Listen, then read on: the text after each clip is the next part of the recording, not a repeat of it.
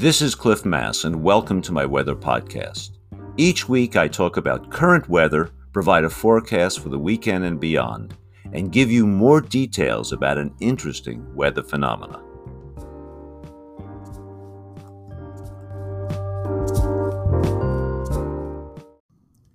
It's Friday, February 25th, and let's talk about the upcoming weather. Major changes are going to happen during the next few days, and it appears that the atmosphere, which has been locked up in a certain configuration, is about to unlock. For several weeks, a high-amplitude ridge of high pressure has been parked offshore, resulting in relatively cool, dry conditions over the Pacific Northwest. But Saturday night changes everything. Warm and wet will return, so get out the umbrella and rain jacket. You're going to need it. Today, Friday, is like the rest of the past week with sunny skies and temperatures just reaching into the mid-40s. But Saturday will be a transition day. Clouds will start to move in the loft, first with wispy cirrus and then to thickening lower cloud decks like altostratus. The clouds will start to move in as a Pacific front approaches.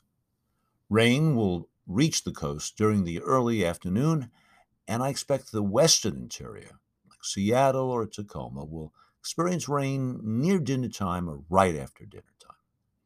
Highs on Saturday will be close to 50, and on Saturday, especially later on Saturday, the offshore ridge of high pressure will collapse, making way for the jet stream moving in and a series of low-pressure areas with associated fronts.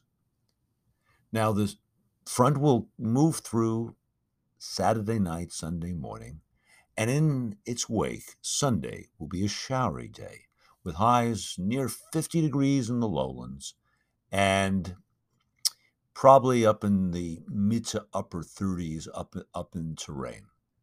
There will be some snow above 3,500 feet, but not a lot, maybe 2 to 6 inches. But a much stronger front comes in on Monday. Moderate rain will spread across the lowlands on Monday, and some of it will be several tenths, maybe a half an inch. It's quite a bit for what we've had. And there should be substantial snow above roughly 3,500 feet, as much as a foot in places. But it's not over. With the ridge gone and systems coming in, I expect, more fronts, more low-pressure troughs to move in during the week. And so you can expect more rain. So the key thing that's changed, or will change, is the collapse of the eastern Pacific high-pressure ridge that was just off our shore. And this will allow the flow, the jet, to come in. It will allow a refreshing of the regional snowpack, which is just above normal right now, and a remoistening of the increasingly dry soil. Normal conditions will return to the Northwest, and I think we'll all be glad to see it. Thanks for listening. Weather doesn't end with the forecast. Now let's talk about the special weather topic of the week.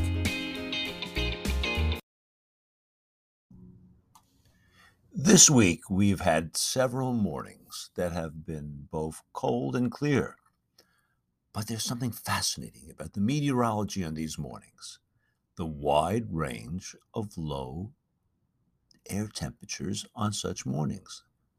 The large change in the minimum temperatures from one location to the other. Take Wednesday morning. Temperatures near the surface, air temperatures range from around 26 degrees Fahrenheit near Puget Sound to around 20 degrees in North Seattle around I-5. But the temperature further declined to the mid to upper teens on the east side. Bellevue, Woodinville, Duval, places like that. Locations away from the water. And such variations of temperatures on cold, clear nights are not unusual at all. I have seen twice this range on some nights. So why do temperatures vary so much spatially in short distances on cold, clear nights? Let me tell you. First, there's proximity to water. Puget Sound is relatively warm during the winter, with surface temperatures often in the upper 40s to around 50. Now, this warm water has a strong warming effect on the lower atmosphere if you are anywhere near the sound. Similarly, Lake Washington is relatively warm, but not quite as warm, typically around 40 degrees Fahrenheit this time of the year, but still warm enough to warm the surface air temperatures when it gets really cold out.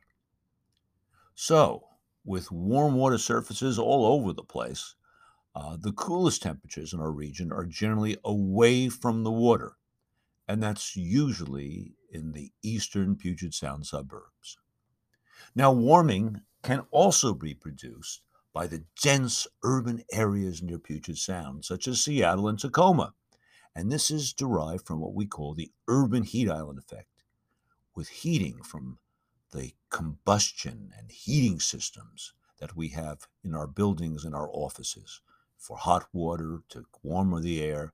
And then there are also fireplaces as well. All this heating contributes to local warming. Another thing is there's a lot of bricks and concrete. They tend to warm up effectively during the day if there's sun out, and they release heat at night. So the urban heat island effect is another thing that causes warming close to the sound in those urbanized areas. Then there are also fine-scale temperature variations, with many of them related to terrain. For instance, colder air temperatures are often observed in valleys, since the coldest, most dense air tends to sink to the bottom of valleys. This effect is often noted in the Snoqualmie Valley, for instance, east of Seattle. And if you have a car temperature sensor, and many of you do, you will note a loss of a degree or two as you descend into the Snoqualmie Valley, or really any valley that is at least a few hundred feet deep. And then there is another subtlety. Sometimes temperatures warm as one approaches the western foothills of the Cascades. But why warm? Because in a clear sky situation, there is often higher pressure in eastern Washington. When we have a big ridge along the coast, the surface high tends to be inland, and if we have high pressure inland, lower pressure over Puget Sound, this tends to produce easterly from the east winds over the Cascades and on the western sides of the Cascades. As such air sinks on the western slopes of the Cascades, it is compressed as the air descends from lower pressure aloft to higher pressure near sea level. And as air is compressed, it is warmed by that compression. So you tend to get this area of warm temperatures right near the foothills in these situations.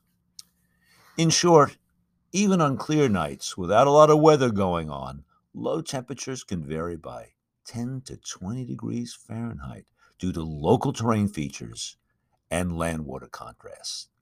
Thanks for listening. Thank you for listening to my podcast. Feel free to send me your questions or any topics you would like me to cover.